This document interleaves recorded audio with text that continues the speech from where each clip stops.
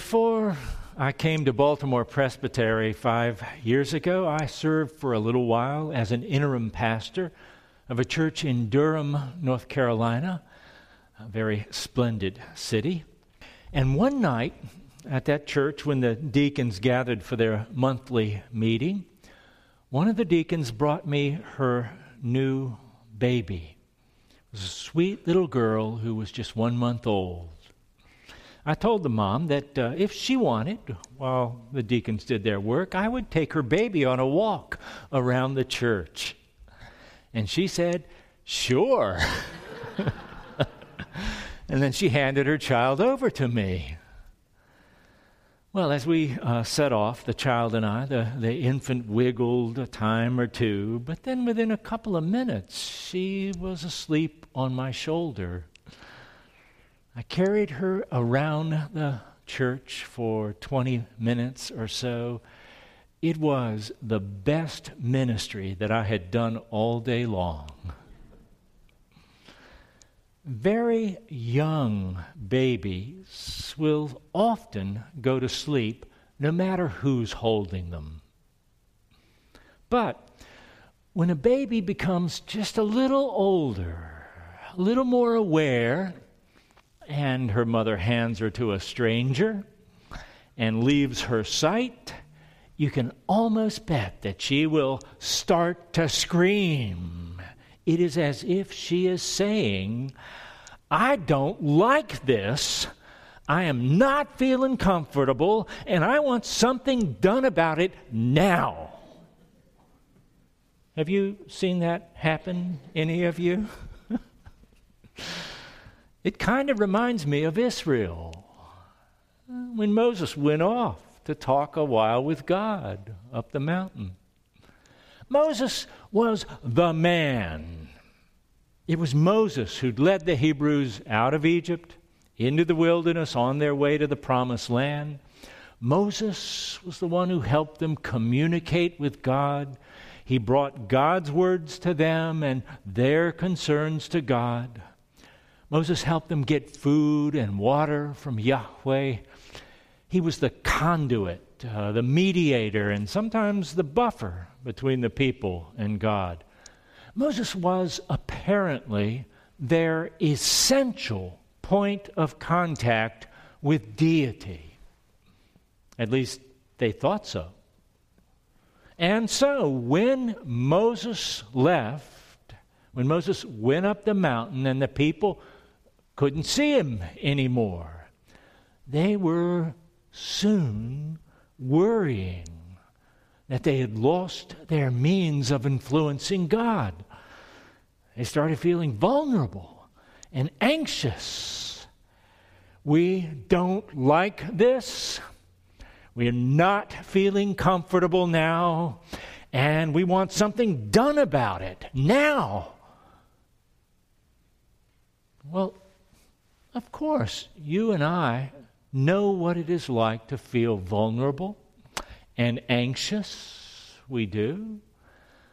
Say we move to a new community or go to take a new job where we don't know anyone, don't know the ropes. We feel like strangers there. We are strangers.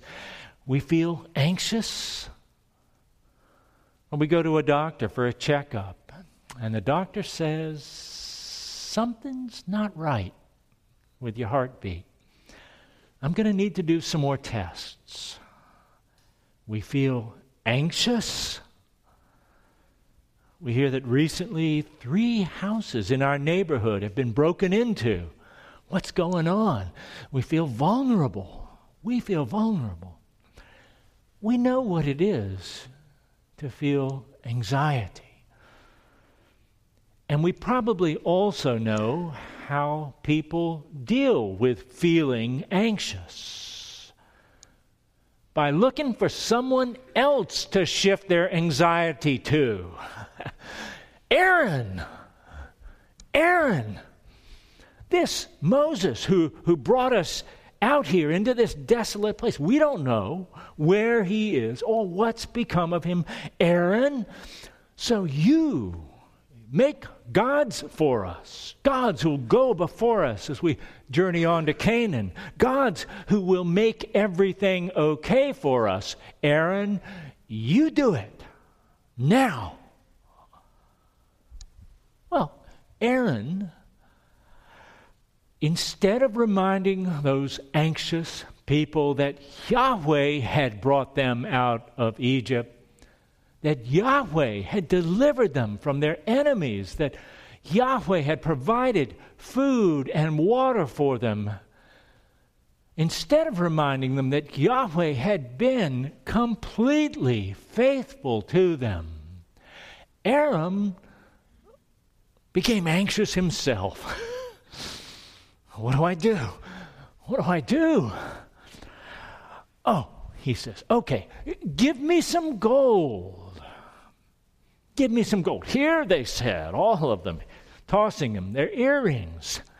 Now, do something, Aaron. So Aaron took the offering. He melted it down and shaped it in some fashion. Oh, my goodness. Isn't that curious? I suppose it does look a little like a calf. And then, stalling for time, he said, I tell you what, tomorrow we'll have a festival. I bet he was thinking, I sure hope this quiets him down. And I definitely hope Moses gets back soon. Though I know he's not going to like this much. But what can I do? Come on, Moses. I imagine pretty much everyone out there at the foot of that mountain was feeling anxious, worried that without Moses close by, they no longer had access to Yahweh. They no longer had a way of influencing God. No longer had, at the heart of it, a way to control God. So they found someone who would make them a god that they could control for what it was worth. And it wasn't worth much, was it? Friends, the God who made us, who loved us into being, who has provided for our needs, who has forgiven our sins and promised good things to us. The God we have come to know most clearly in Jesus Christ, our God has shown us that we can trust God. We don't have control over God, but we each have a relationship with God. It is an ongoing, sure, and certain relationship. And a key insight that I draw from this story is how crucial it is for us to keep that at heart. To remember that, particularly when we're facing experiences in which people tend to become anxious, we have a God we can trust. A derivative lesson that I draw from this story is that if we do begin to feel anxious in the way that the Hebrew people did, and of course we do, and we will, if we begin to feel that way, it will be wise for us to resist the urge to throw gold at our religious leaders. I mean, seeking through a spare earring or two to still one's anxious heart is a fool's errand. Though that doesn't keep folks from trying it, does it? True and passionate worship, on the other hand, worship of the sovereign God who in truth has saved us, who holds us in love, that is a path well worth taking when the anxiety is building. That's the path for us to take We'll be way better off if we turn our energies to worshiping God with devotion, with focused passion, with heart and soul and mind and strength, in good times, but especially in hard times. If we worship, acknowledging our need for God's mercy, our dependence, our utter dependence upon God for grace and life. If we worship with humility, not denying that we are dust, but expressing deep gratitude that the dust of which we are made has been hallowed by God, who in Jesus has walked upon it, who has bled upon it, who has given his life for the love of that dust, this dust. Worship is a good and proper thing for us to do when we are feeling anxious for whatever reasons. Something else that's helpful, something else the Scriptures urge us to do, is to exercise. To exercise our trust muscles. You have trust muscles, don't you? You just take a leisurely stroll through the book of Psalms, and almost every page you'll find the poets saying things like, "Trust in God at all times, O people. Pour out your heart before God, for God is a refuge for us." And those who trust in the Lord are like a mountain, Mount Zion, which cannot be moved, but abides forever. And blessed are those whose strength is in God, in whose hearts are the highways to Zion. They go from strength to strength. O Lord of hosts, blessed is the one who trusts in you. Praying the Psalms, waiting actively on God, remembering how God has dealt faithfully with us our whole lives long, entrusting ourselves again and again into God's hands, counting on God to be who God has said God will be, trusting God to do what God has said God will do, to lead us into life, exercising our trust muscles helps to quiet our anxiety. And then, as we're urged in Scripture, there is being still. Israel, when it became anxious, when it was worrying there at the foot of the mountain, got all whipped up in a frenzy and demanded action from Aaron. "Make gods for us, Aaron," the people cried. "Be still," Yahweh declares. "Be still and know that I am God."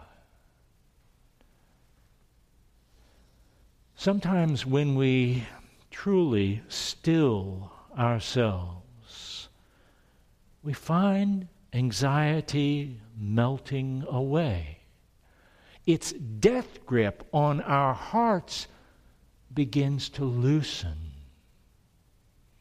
We begin to breathe more freely, to sense ourselves not gripped, but rather held tenderly in the hand of a gracious God who is faithful and strong and whose love endures forever.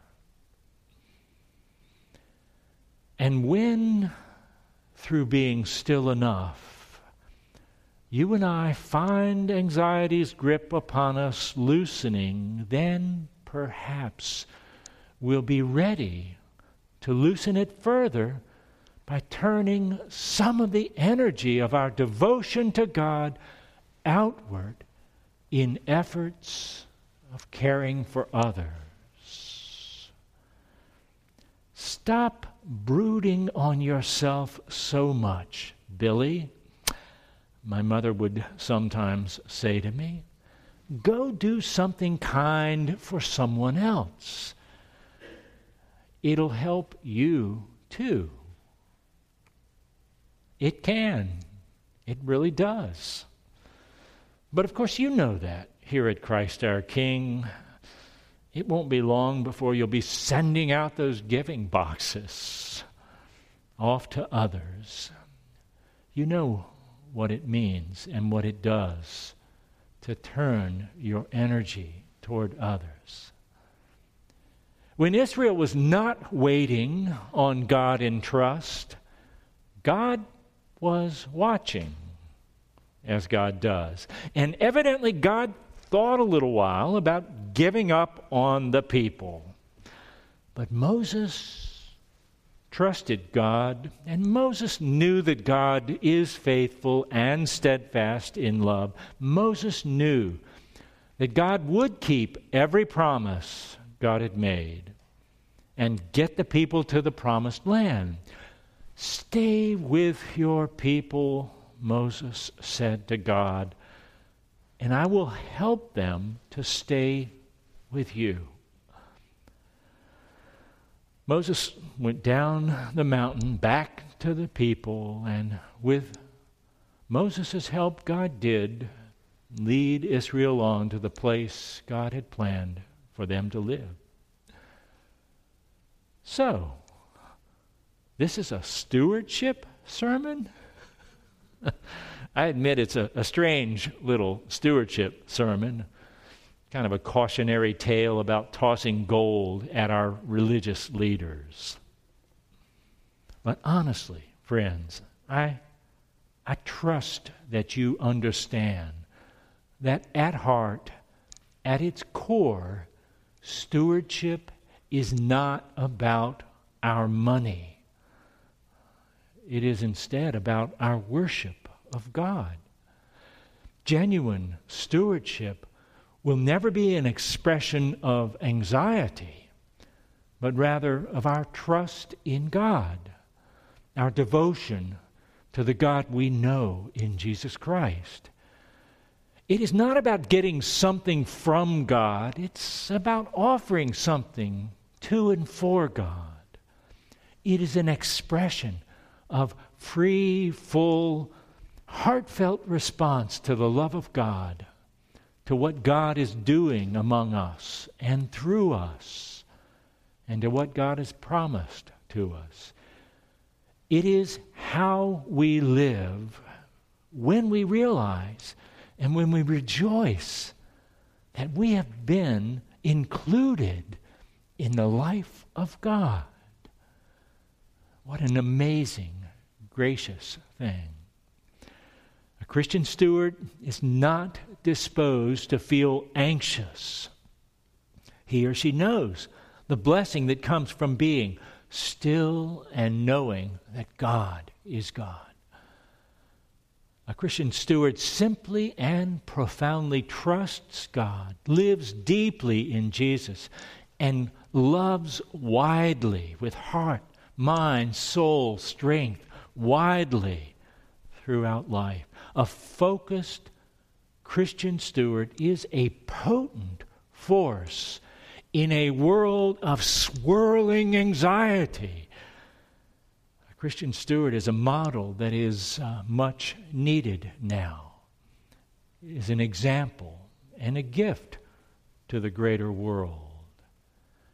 I wonder who has been that sort of model for you? Who? And for whom might you, in turn, with the help of the Holy Spirit, be a model of trust, of genuine Christian stewardship when you leave this place today? So building up and showing forth the beautiful, faithful body of Jesus Christ in this community, friends. My Christian steward friends. May it be so. May you altogether live your praise of God, from whom all blessings flow. In the name of God the Father, God the Son, God the Holy Spirit. Amen.